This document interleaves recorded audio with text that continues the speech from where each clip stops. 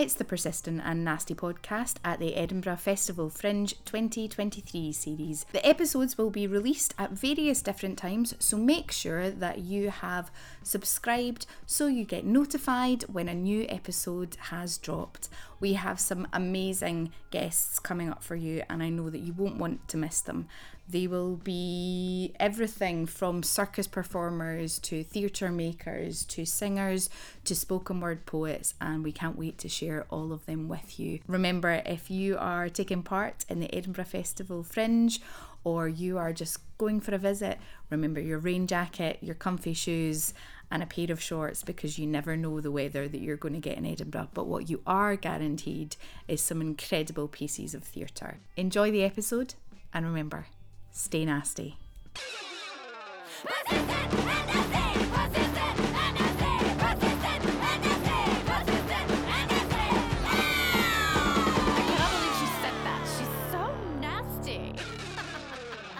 Hello, you gorgeous lot, and welcome to another episode of the Persistent and Nasty podcast, Edinburgh Festival Fringe Series 2023.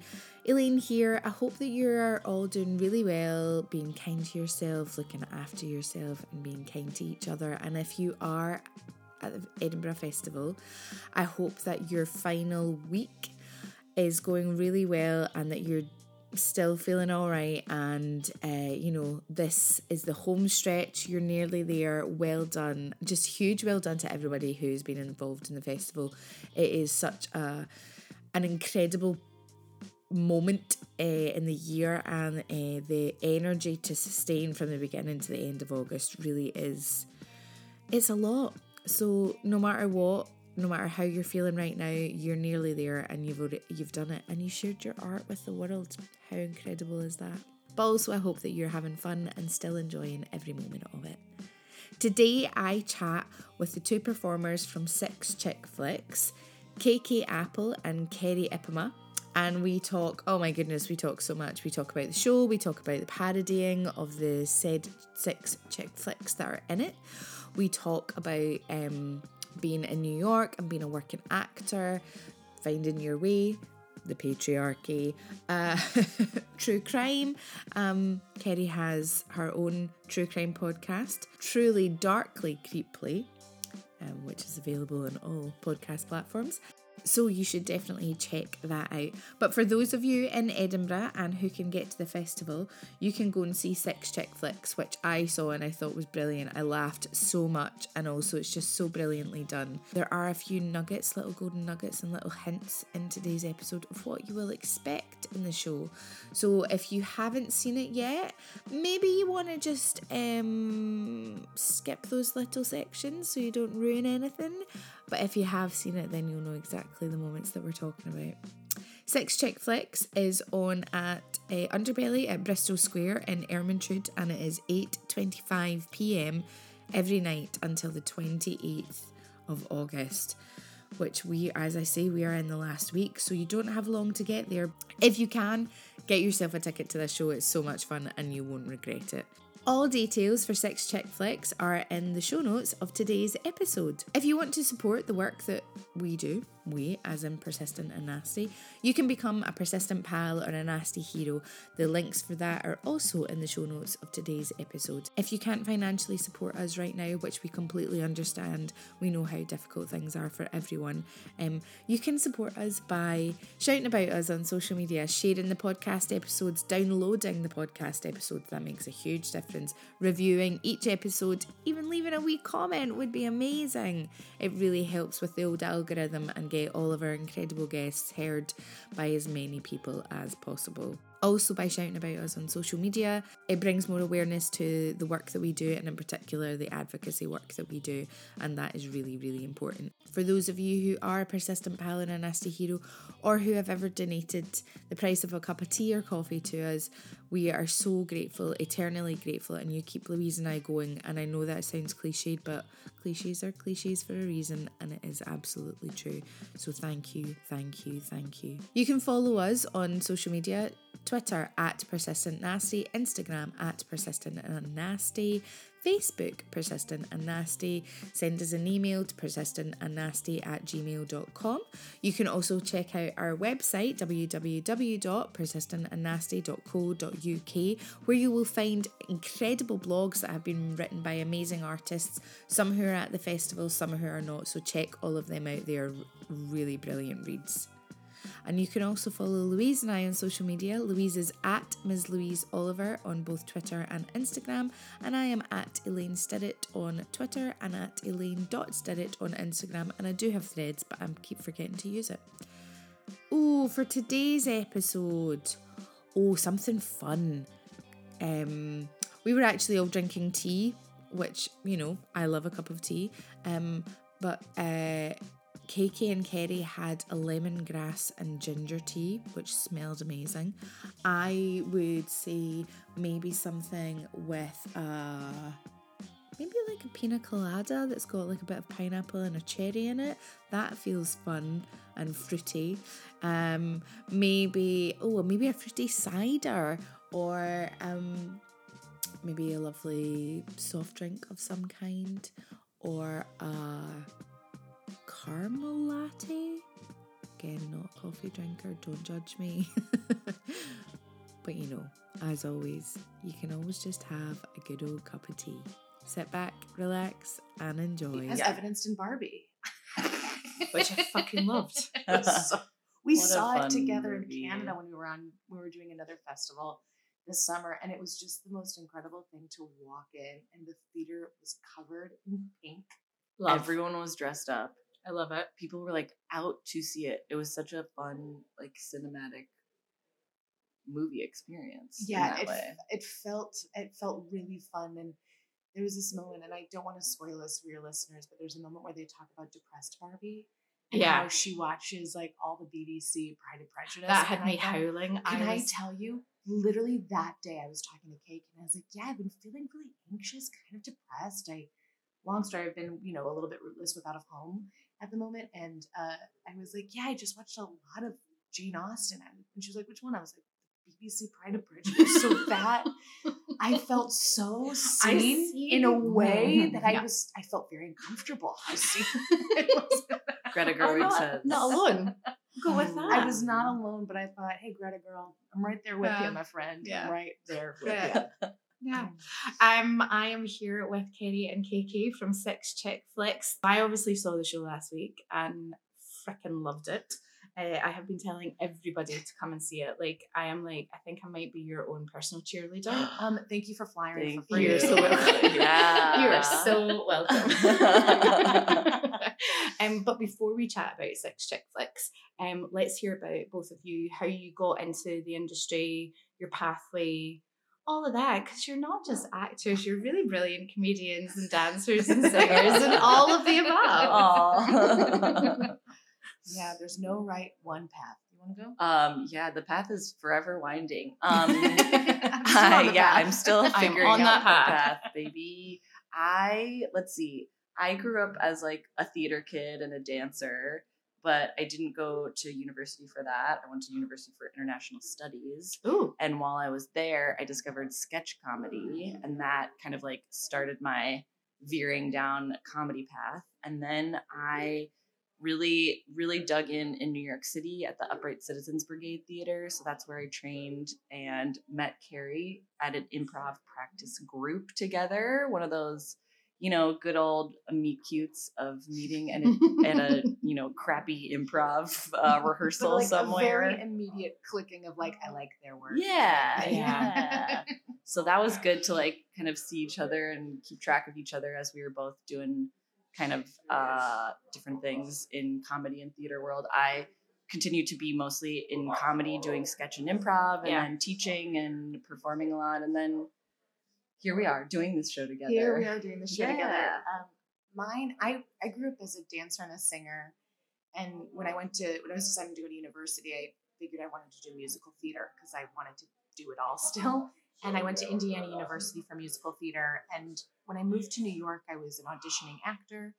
and all that good stuff. And then I auditioned for this show called Post Secret. Do you know the website Post Secret? No. It's a very cool website. It's a website. Someone's on the phone and I love it. I know. Welcome to the Edinburgh Festival. It's like, yeah. Honestly, last week we had an episode go out and somebody was making a cocktail in the bar. Ooh. And then it smashed and I was like, oh no. I was like, hopefully Here it's it is. patriarchy Here it is. slashing. Yeah, There we exactly. go. That ding That ding sound dong glass effect. ceiling. Yeah. So I ended up working with a friend of mine, TJ Daw, and he, you know, I let me go back a little bit. So I went to school for musical theater and I became an auditioning actor is sort of like what I was doing. And then a friend of mine reached out and asked if I wanted to write a show called One Woman Sex in the City and perform it. And I had never written anything or done a one woman show. And I stupidly said yes. And that's led me into the path of writing and performing. And obviously during that time I did UCB and that's where I met KK. And then I also do podcasts now. So I do a true crime podcast. You do not I do. do. Oh my I do. God. I am very- obsessed with true It's crime. very on brand for me. But it's, I do a show called Truly Darkly Creeply. But while doing that, we've been building 6 chick flicks since 2019. And it's just been truly so wonderful to feel it grow organically and for it to connect to people, which has been really remarkable. Great. I'm just giving e-bills to the man talking really loudly in the corner. Like the whole place doesn't need to know your business, mate. Patriarchy. He should want to listen to our podcast. I know, not right? us to his.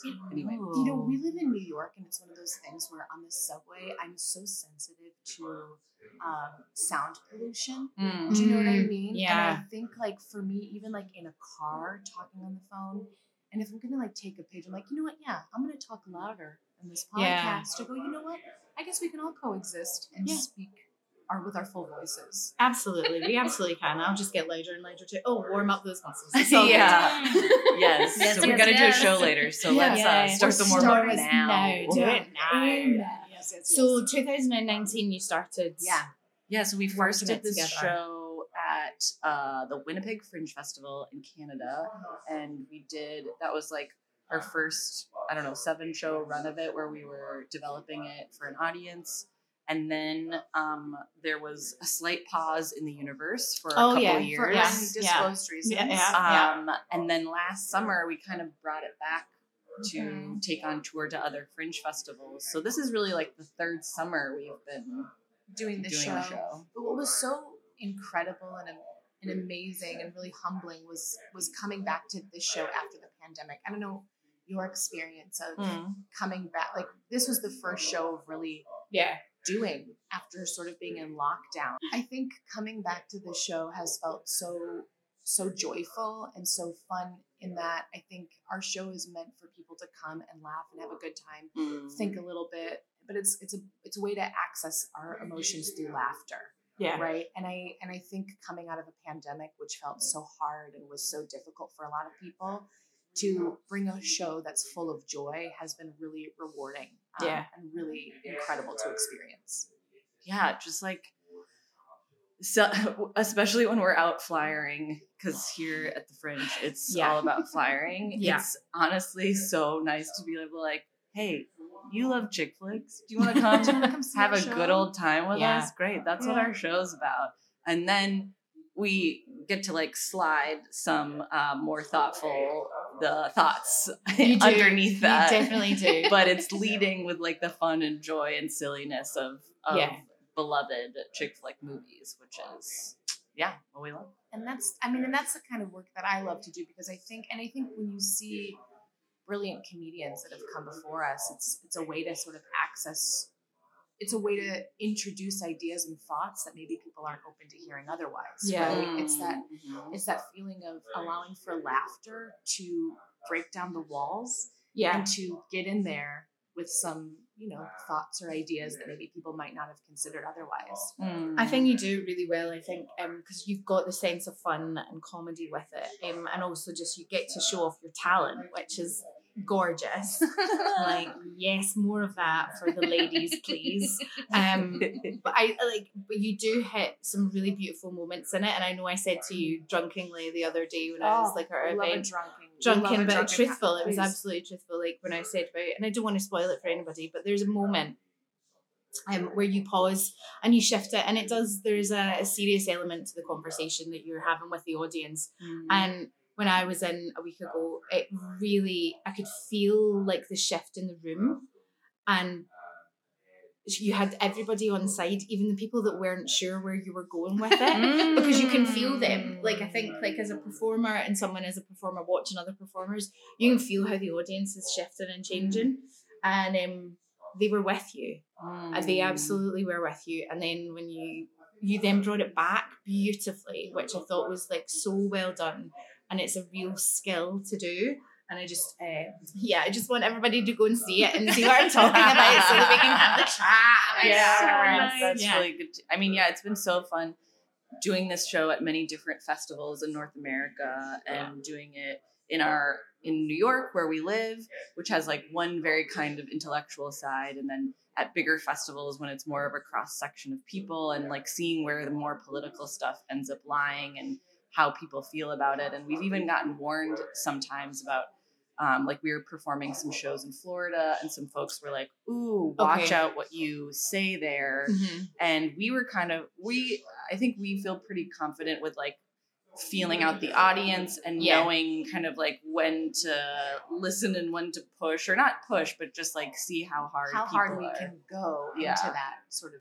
But the cool thing is that even in Florida, which has some really wild politics right now in the US, there's such a vocal group of people that are the ones who are like, we feel like we're not being heard here. We feel like we're not being represented.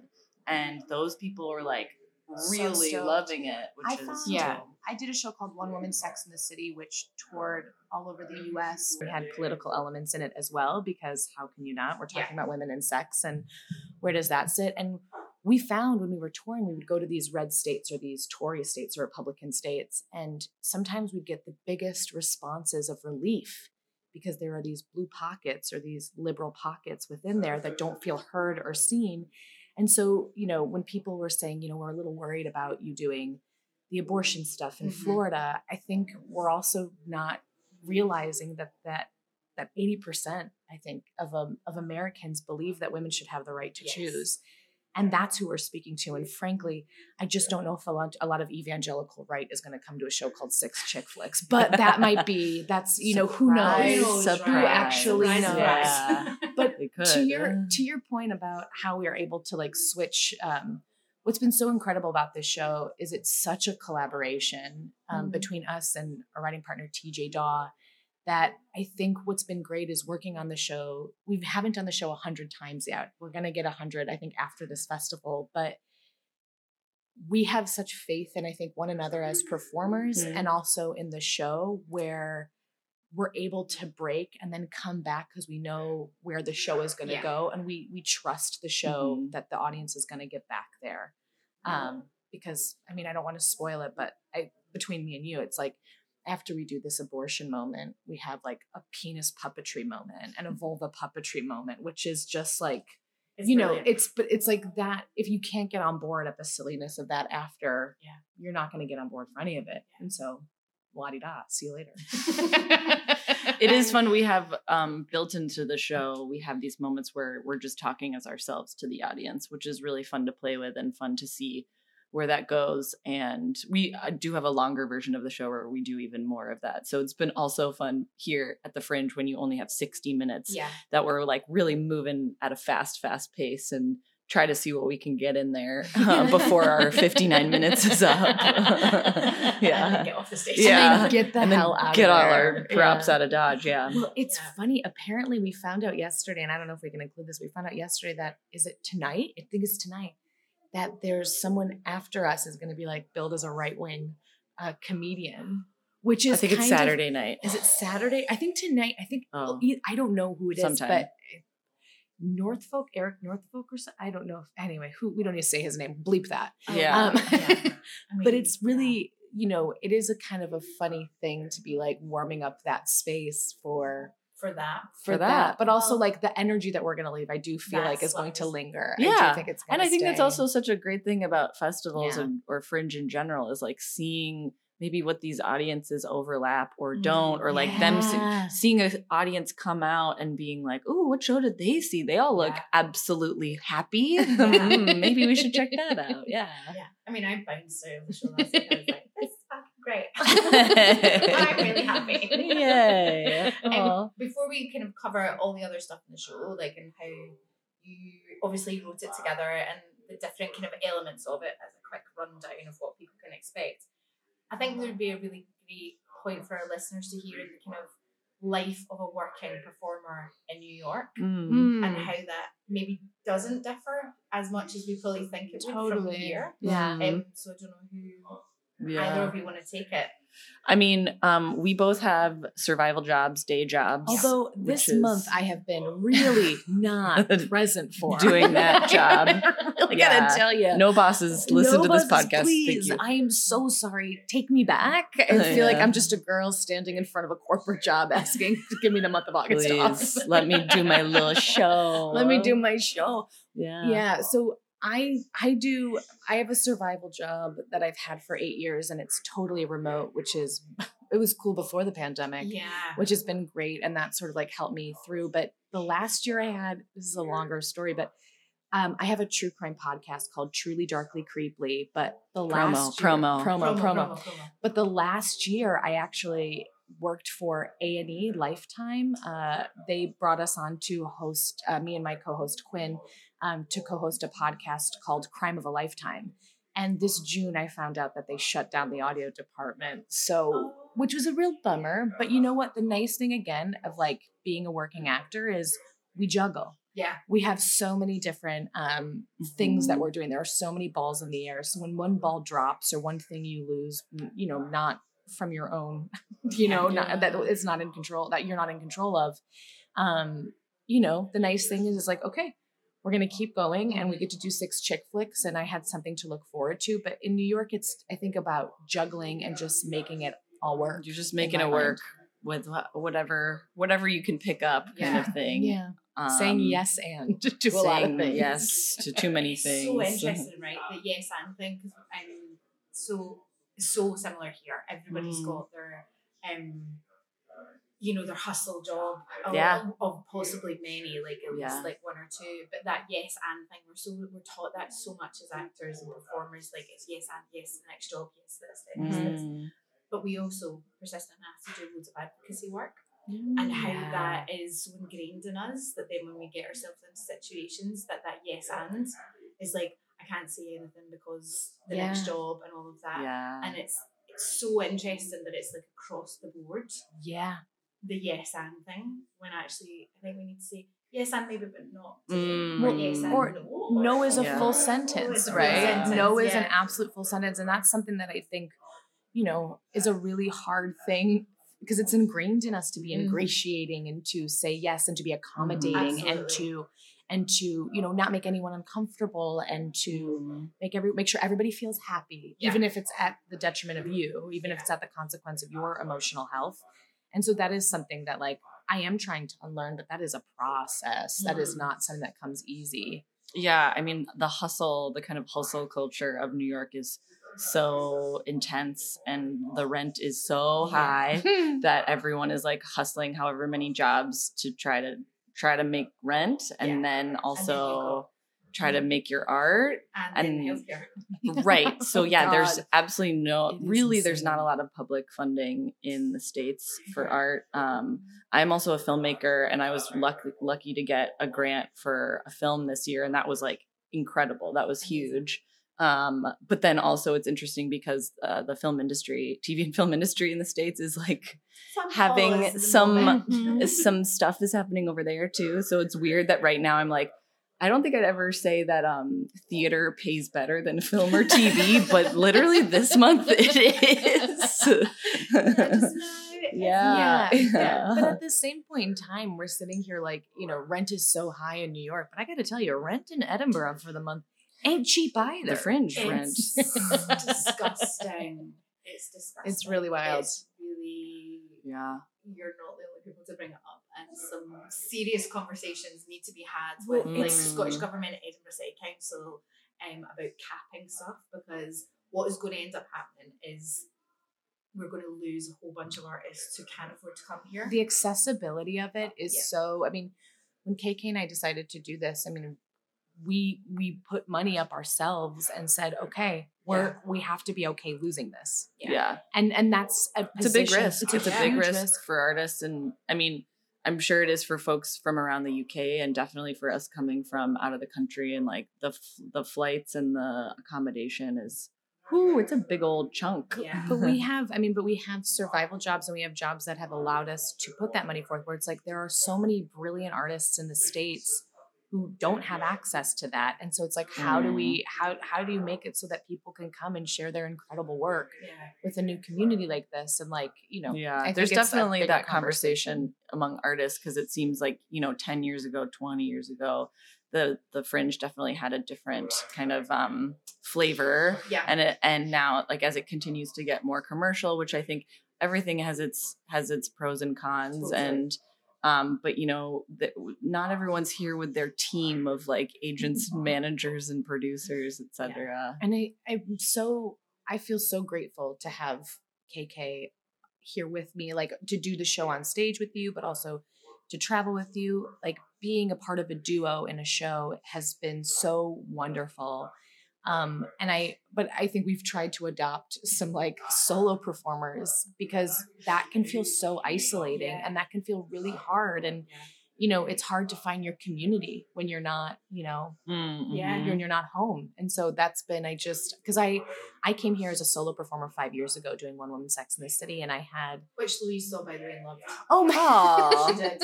So sweet. Amazing. She's kind of mad that she's not here. She unfortunately had another show booked with her brother, and she's like, "Oh, kind of dump my brother." Thanks, maybe not. Listen, don't dump your brother. Louise and I'll hang out. We'll hang out. Don't worry. The month is still young. We've still got 10 days. We still got 10 days. Yeah. We are so good. We do need more buttons, or badges, but we're so good.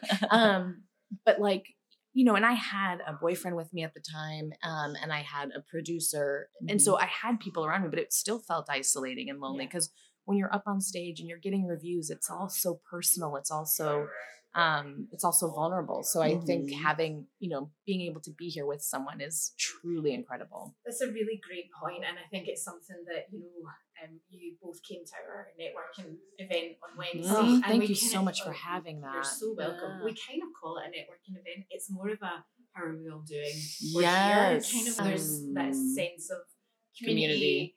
And just a bit of support and security comes with that. So But like, even meeting other solo performers that just started, because it was last week, so it was the middle of the festival. Yeah. We met 2 artists that just opened their shows, and I am so in awe of people doing their shows, and I'm so proud of everyone. I don't mean that to sound as patronizing, but like, it's a huge endeavor to put yourself out there.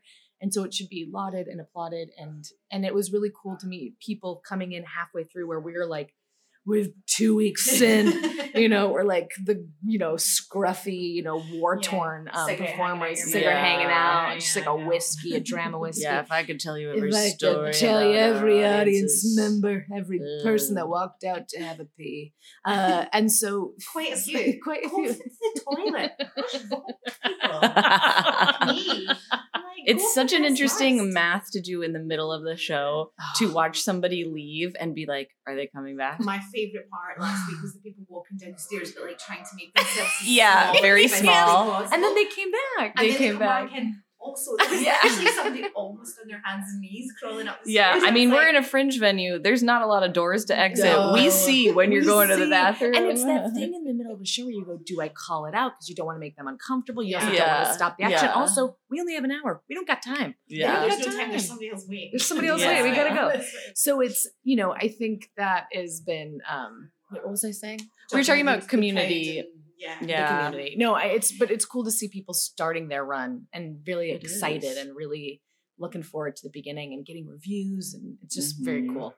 I agree. I think it's so important, and you need to celebrate that. Even if you're only getting like 2 people into your show, that's amazing. Like, the average festival audience is 4 people. Wow. Yeah.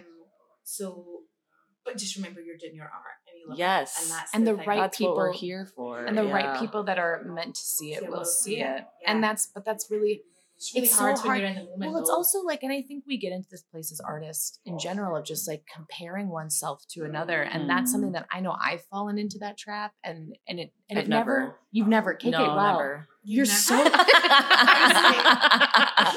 I've never thought about another artist ever. I've never because I'm an egomaniac.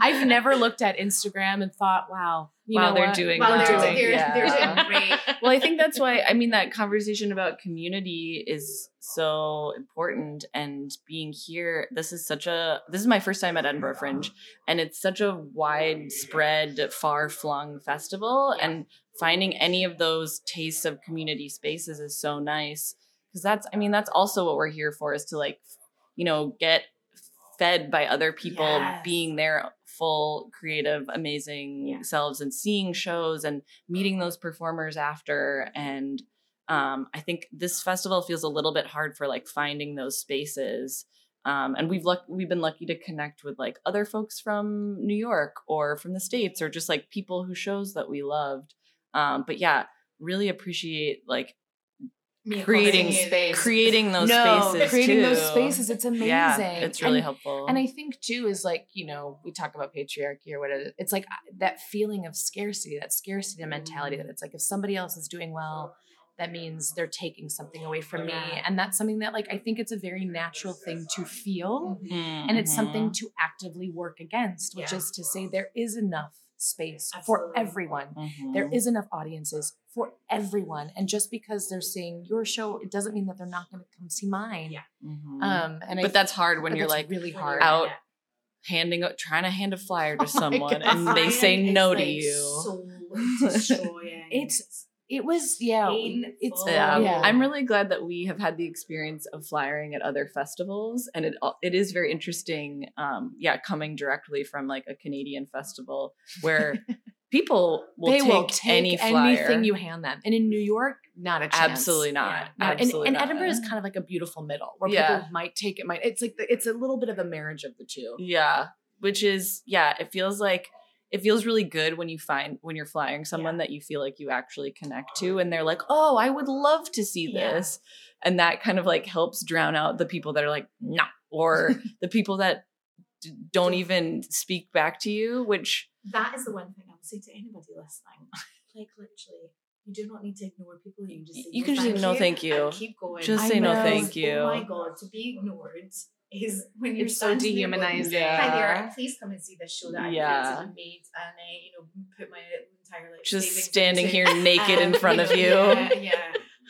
Well, but and listen, I believe in a consent moment. I say, can I tell you about my show? And sometimes say no, thank you, and okay, and you move on. Yeah, as long as you say no, thank you, great. But sometimes people look at you like, what's going on? And you're like, do I start or do I not? I don't know how much of enthusiastic consent I need to tell you about my show. Also, you're in Edinburgh in August, like what part surprise. Or was it coming at you? Is it, do you know what I mean? But let's talk about sex chick flicks. What can our audiences expect when they come to see I think our hope is like joy, laughter, and sort of taking a look at these comfort watches that we've all seen, we all know, we all love, and poking fun at them for sort of the ridiculous standards that they've set, but also like with a lot of love. Celebrating the like iconic moments, characters, montages that you love and that you like go back for, and then also being like, hey, what is up with that? This thing? Because there's a lot of that. And we love to talk about like what is a chick flick and why do people love them and some people hate them. And it's been really fun to see audiences here with mixed gender audiences. Like a lot of partnered men will come up and be like, my wife dragged me here and I actually loved it. And we're like, yeah, dude, welcome. What a novel thing. Women are funny. Yeah. I'm so Can you curious. believe it? I'm so curious to you, and I don't mean to put you on the spot, but I'm so curious. What would you consider a chick flick? Like a definition of a chick flick. What does that come to? Because we ask this of a lot of folks. So this is a really interesting question because it is like a love story at its heart. Unfortunately, a heterosexual one is usually where everyone will go.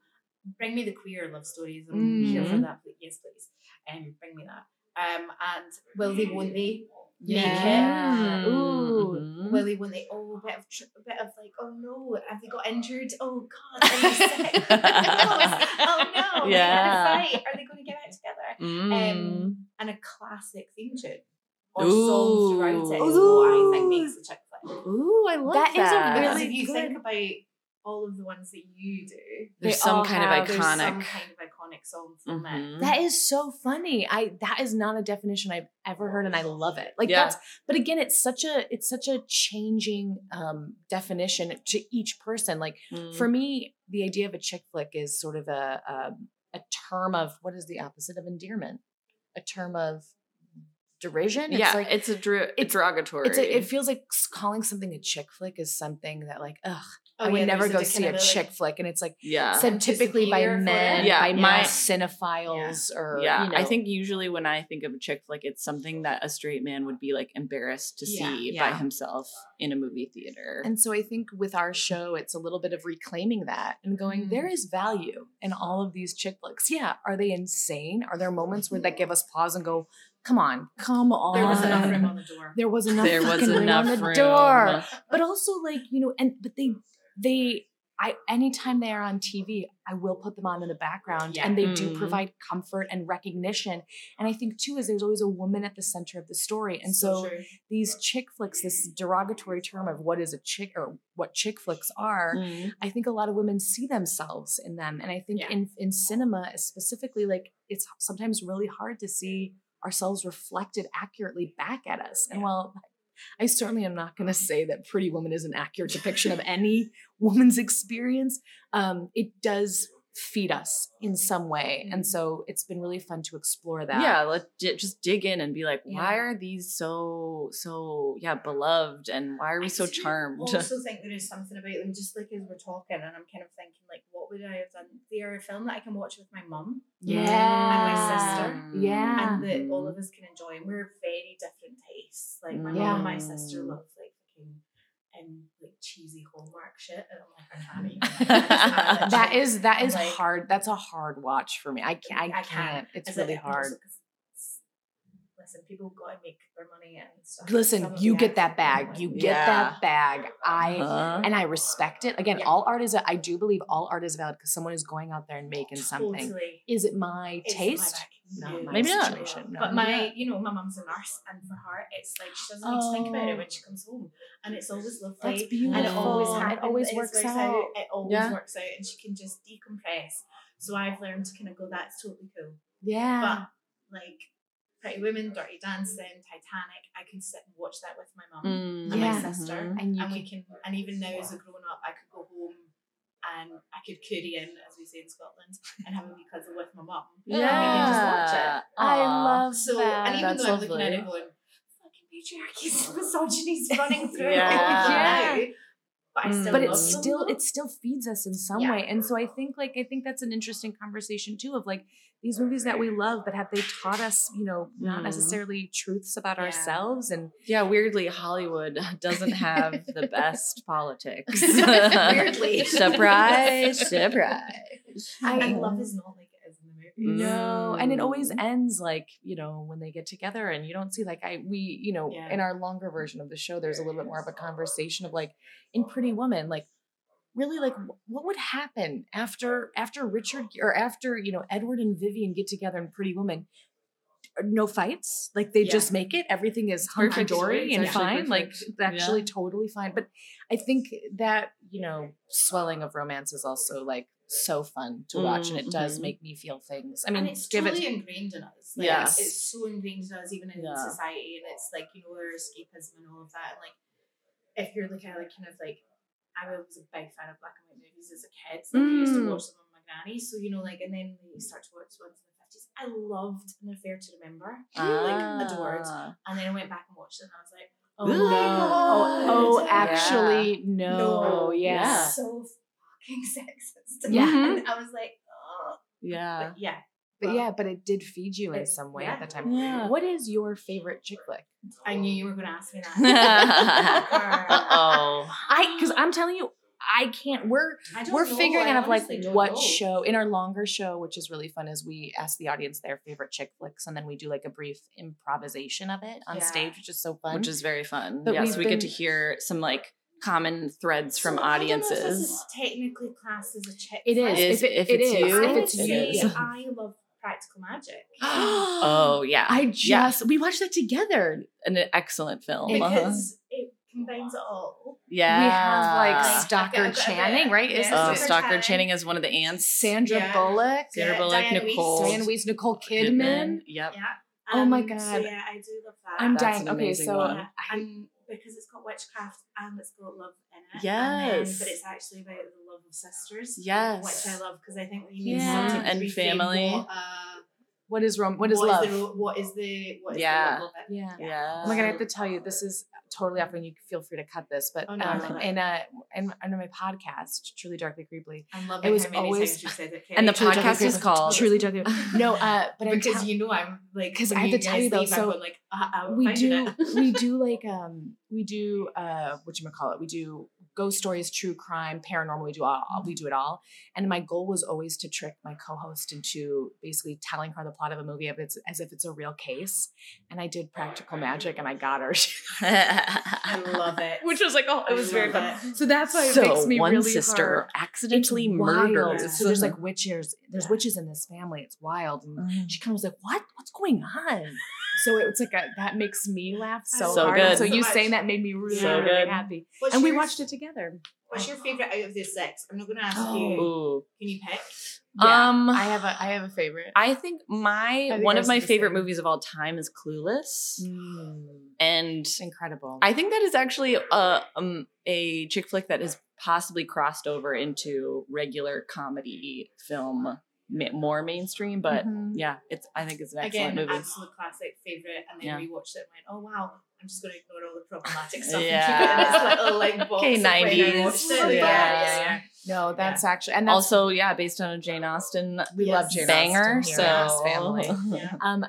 The favorite of the movies that we do in our show Oh. is Dirty Dancing. Ah. And I Classic. it's a classic movie, and I know we're like giving a lot of Easter eggs, but I think part of the reason I love it so much is, one, it is written by a woman, but also it deals with some real shit, and I don't think people realize, like, it's amazing how many people I go, hey, did you know that there's an abortion in Dirty Dancing? And people kind of look, oh yeah, there is. And it's this like really cool way that the screenwriter, the producers wanted her to take it out of the movie. They wanted her to take out that plot line entirely. And so she put it in so much harder that they couldn't edit it out in post-production. She made it so intrinsic to the plot of the movie. Yeah. And I think that's what you get from women writing. Yeah. Also, there's the whole class thing going on as well in Dirty Dancing, Yeah. which is really put it in front of your face and like Mhm. Yeah. sometimes people don't always notice it. Well, I mean, we talk about it in our show of like, what is the class difference between certain people? And if you look at every one of our chick flicks, they all are different class. There are different socioeconomic classes, which There's is some kind of something- class differential that is like some dramatic tension that ends up happening in a very Romeo and Juliet kind of And I'm way. so curious if that's another tenet of a chick flick, like Mhm. Clueless, that exists. Mhm. Practical Magic, not so much. Is there like I mean, there's like witches, if we count that as being rich and socioeconomic. Yeah. Because they are ostracized for Well, their they are powers. ostracized, Yeah, but so like, Absolutely, there is like a little bit of like othering in these. there's Yeah. difference. So which is interesting as well to like sort of spot the consistencies through each of these chick flicks. I could talk to both of you for so much longer, Same. but I want to ask you if you could sum up 6 chick flicks in 5 words. What would those 5 words be? Ooh, I'm gonna go joyful, Silly. fun. Is that just synonyms? Okay, I'm gonna yeah, go I think we're just joyful. looking at a thesaurus We're just for going the for word comedy. comedy. I'm gonna say 5 words. Okay. Joyful romp through your comfort watches. That's 6 words. So That's yeah, it. love it. Yeah, thank you. Love Thank it. you. We thank went one you. more because you know what? Take your space. I'm gonna go 6 chick flicks is something everyone can enjoy. Women. I'm so glad you said it because it's one thing that we Comma haven't- women. Yeah, 'cause it's one thing we haven't talked about is about, you know, that kind of reaction to women being funny, quote unquote. Yeah, that famous Vanity Fair article of 2007. It was not long ago. Yeah. It's wild how recent that was. And women can be fucking funny. Trust me. We haven't also mentioned where it's on at. Oh my gosh, we should tell you where to come. It's actually a mystery, and you have to find it. It's like an around. escape room. It's on Kerry's podcast. Yeah, truly darkly creepily. Could you tell I lost my other podcast? I'm like, we really need our listenership to come back up. No, gotta get some subscribers. Subscribers. No, our show is at Underbelly in Bristow Square at 8:25 every night at Ermintrude. Yeah, which is a great. And I have to tell you about Ermintrude. Very comfortable seats. Yes, very comfortable seats. It's a converted lecture hall, so if you need a little place for your drink, you got it. You got it. No folding chairs around. I love the women in front of me who brought in a whole bottle of wine. I love that too. That is our dream. I love that too. Because we do our best work when you're lubed up. Yes.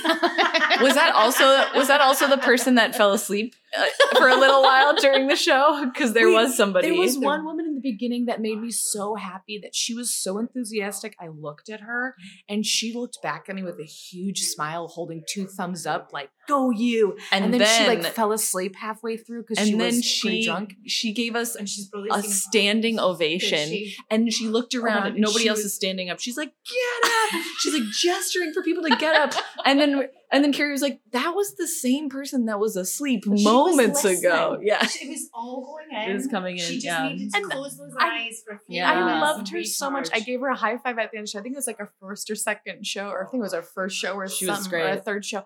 And I gave her a high five, and apparently people in the theater were like, that's got to be your mom. It wasn't. No relation. No. She could be. I'll take it. I'll take mom here.